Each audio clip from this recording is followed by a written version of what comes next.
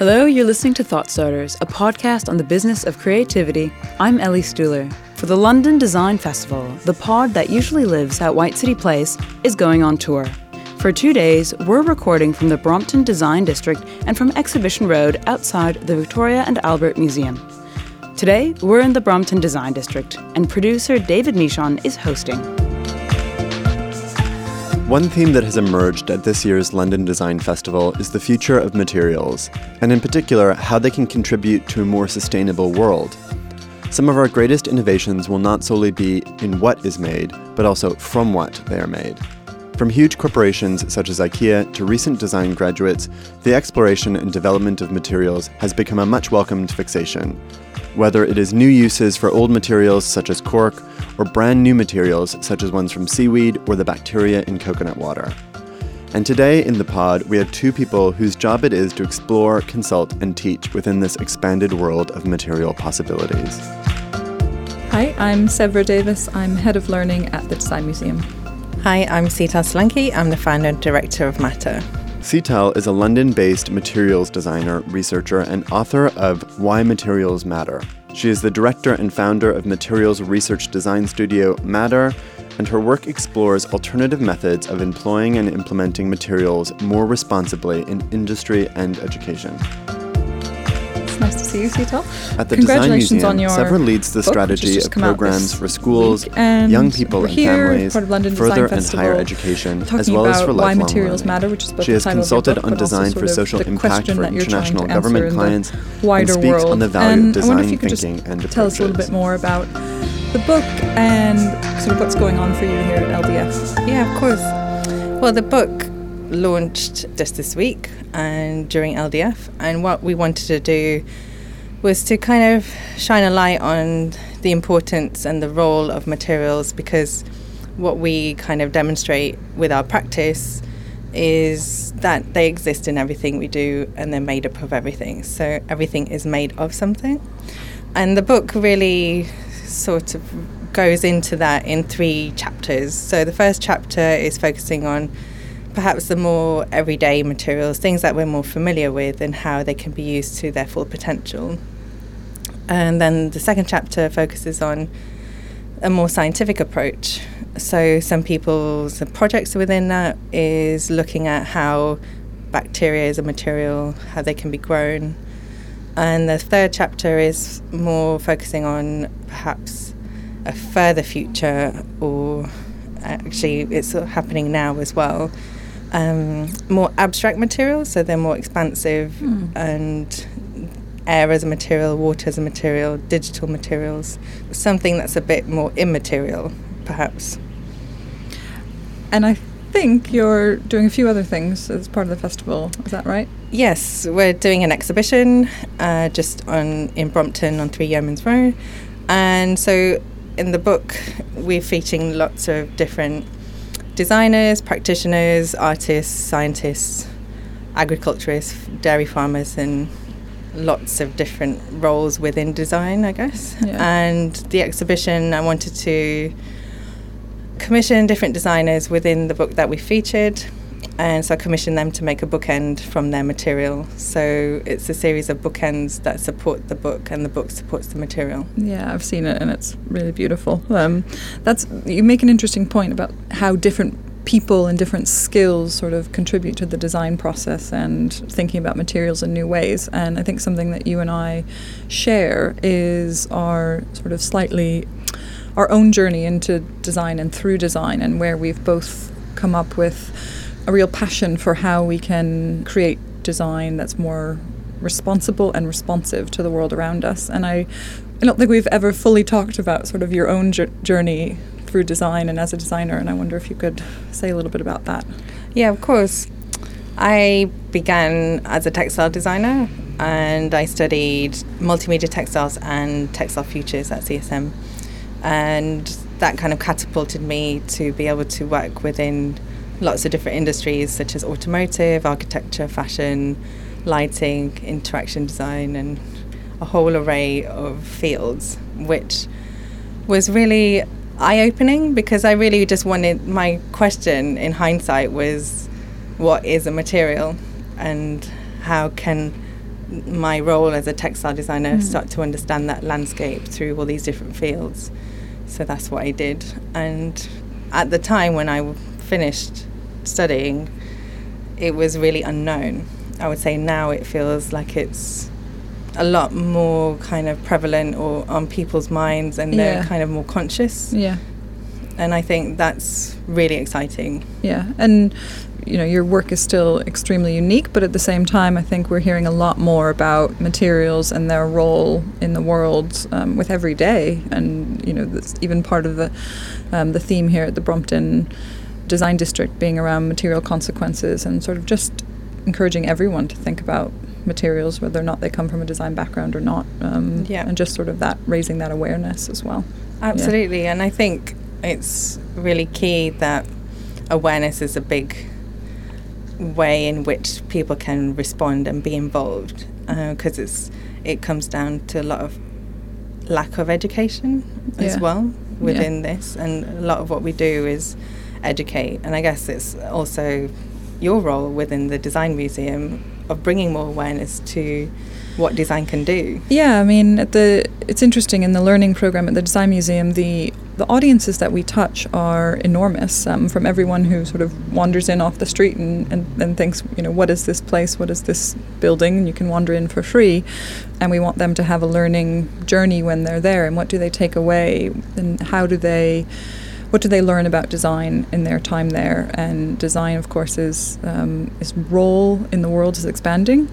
And so it's really important that we're able to, cater is probably the wrong word, but ensure that no matter what somebody's notion of design is, if they've been studying design for years, or they're a professional designer, or they're a school kid who comes in for the very first time, that they come away with some inspiration and have learned something at the Design Museum. And so, you know, interestingly, we sit in a funny place of being have formal learning programs that complement, I guess you'd say, you know, school curriculum, but at the same time lots of informal learning programs. And increasingly, as we've seen, more and more people want to think through design, and particularly through materials, and in a way that is much more about lifelong learning and craft and well-being. And it's interesting that the role that that's playing now, I think, in learning, and you must see this as well, people sort of wanting to experiment with materials because they're interested in those properties, but also they're interested in sort of that idea of kind of getting stuck in and trying something new. So,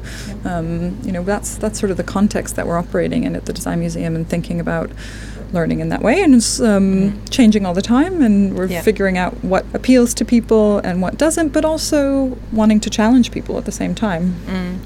Because we've had the opportunity to do a workshop at the Design Museum late last year in November, and it was about seaweed as a material, biomaterial, and using that as a natural dye in a yarn, and we got them to make rugs. And how is materials being introduced within the learning programs? So we actually have a really popular workshop for schools, which is our materials workshop, and it's introducing school groups to design through the weird and wonderful of all the materials that are out there. And, you know, there's a couple of, I wouldn't say gimmicky things, but sort of things that grab people's attention, like that TV rock, I think it's known. You know, it's a sort of crystal piece of a clear rock. I'm not exactly sure what it is, and it magnifies things through its natural properties. And you can imagine that the excitement that the kids have when they see that. But then also showing them materials, like all the new smart materials that are out there that harden upon contact with the air, or harden when thrown, those sorts of things. And so it's opening up a whole new world for us as well, which is that it's not sort of studying design through the final object and having people learn that way, but actually by playing around with materials, seeing what they can do and how they're being used, and then inspiring people into design that way. That sounds great. It feels like there's a wide range of ages involved in that, because it's an adult learning program. Yeah, so the adult learning program tends to be much more about, I'd say, making in a way. and people who really want to try their hand at something. So the seaweed workshop that we did with you, we've got one coming up on sort of how we can use polystyrene in other ways. We're working with someone that I know you worked with, looking at using corn husks. And so we've got lots and lots of workshops in the program that touch on materials, and particularly how people can use those and understand what they might do in the world today, and how design might benefit from those. I'm thinking that this is a good segue into thinking a little bit more about some of the content in your book. And I know that one of the things that you were aspiring to do with the book is to not sort of have it be another kind of material science book, something that wasn't too academic or something that wasn't too sciencey, but something that would actually have a really wide appeal. And I wonder if you could tell us a little bit more about the approach to how you put the book together. You told us the sort of chapters at the beginning, but some of the case studies are really unique. Yeah, absolutely. I was really conscious of showcasing materials that weren't just from the UK or just Europe. I've kind of expanded it, very global approach to it. So not every project has a similar aesthetic. It's really important that we also demonstrate different scales of making and manufacturing. So we've got companies in there like IKEA and Studio Ilse who have been working together, and they've created a collection of furniture for the home which is made from cork, which is completely impenetrable, so it's hydrophobic, so it's long lasting. It's not sort durable. Of the cork that we know. No. Well, cork is really breathable as well. Yeah. And it's also the way that it's grown, it's, outside of the bark of the tree and the trunk of the tree, so it can be easily accessed, and it's very abundant. And so you're not really chopping down trees to create this material, and it's very historical as well. Yeah. And then we have a project from a group of students in Iceland called the Willow Project. And what was really great about that is it was a very collective effort in terms of how they could dissect a tree and all of its components, and how each component of the tree could be utilized for something, whether it was a woven structure or whether it was glass or resin or paper. Something had a purpose, and they only were allowed to use heat and water to create all of these outcomes, and they even made scent and all sorts of things. Wow. And it's really great to kind of have this dynamic of a student project, a huge brand that's producing on mass scale, and then something perhaps more self-produced, I would say, is a project called Malai. Then they're a studio based in a coconut farm in the south of India, and what they're doing is using wasted coconut water, which causes a lot of harm in water streams. And what they do with that, because it has a natural bacteria within it, it's in human environment, it creates a skin on the top of that bacteria. And that skin, if left over 10 to 14 days, it would create a leather-like material. And so it's completely biodegradable, it's grown naturally. It also attaches onto some of the fibers on the coconut husks as well to create more durability and flexibility. Wow.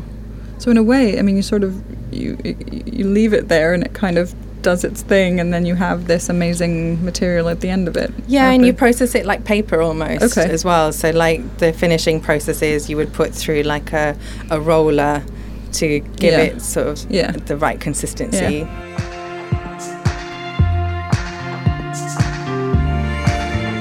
You're listening to a special episode of Thought Starters, a podcast for White City Place, recorded from the Brompton Design District as part of the London Design Festival.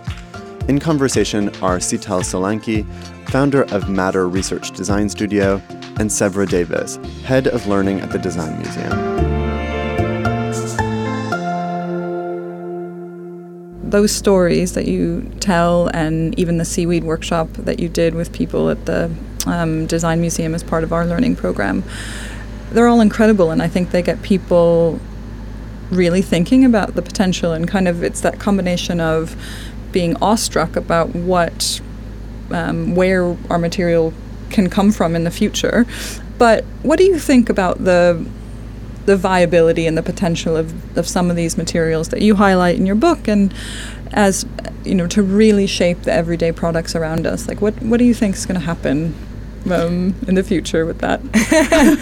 It's a really tough question, but I think I'm really optimistic about the future, because I think, and it's partly the premise of the book is leaving people feeling optimistic about what our future holds for us, because materials can enable positive social, environmental, political, economical change, and I think there's many stages we have to go through to this be implemented.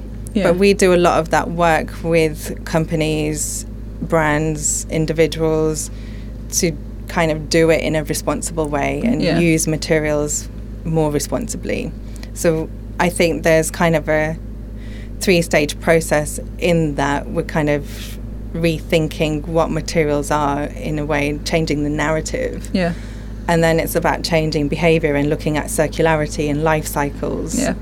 And then it's really about changing systems. And I think there's lots of work already being done by lots of people to enable that change. And I think it's a matter of material designers, scientists, economists, politicians, all of these people kind of working in harmony to enable this change. And I think a lot of that is really happening. I was in another talk the other day where I was on a panel with people from Friends of the Earth, and they were explaining there's £50 million of funding to be able to change the way that we use plastic.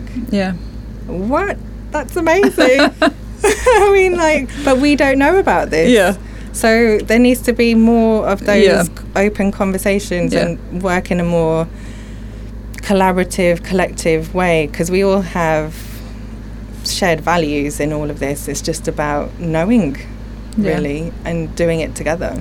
And I know it's something that is written in your book, and you know, it's sort of the same. We say that everything around us is designed, because that's true, and you know, not all of it is well designed, and it's the same. You know, it's the same with materials, right? The materials are all around us, and that design and materials touching our lives in ways that it's just almost unfathomable to understand in the way that that touches us every day.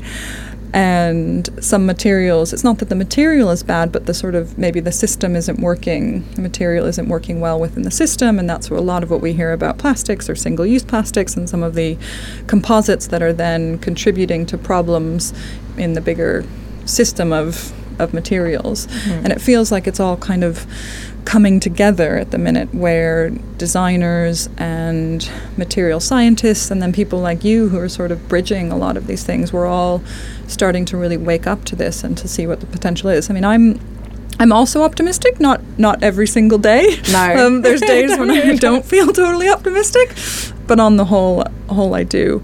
I mean, I guess I had one sort of burning question for you, and you mentioned it at the very beginning about the third chapter being about the more immaterial. And I don't really mean that as a play on words, but this idea that we're living in this technical age, the digital age, and so what is considered to be a material, data is now a material, and things that we, you know, nano things are materials that we can't see or even really comprehend.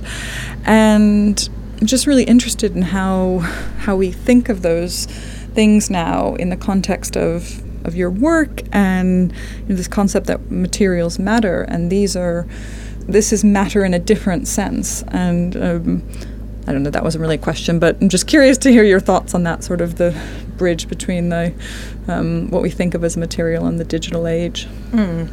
Yeah, I mean, in the last chapter, I've got some projects in there which is looking at air as a material, and water, and also digital materials. And so these things perhaps seem really invisible, but they have an impact on us, because it's either you capturing air pollution and transforming that into a fabric dye or a lead for a pencil or some printing ink. And it's really harnessing perhaps everything around us, even the things that we can't see or exposed to.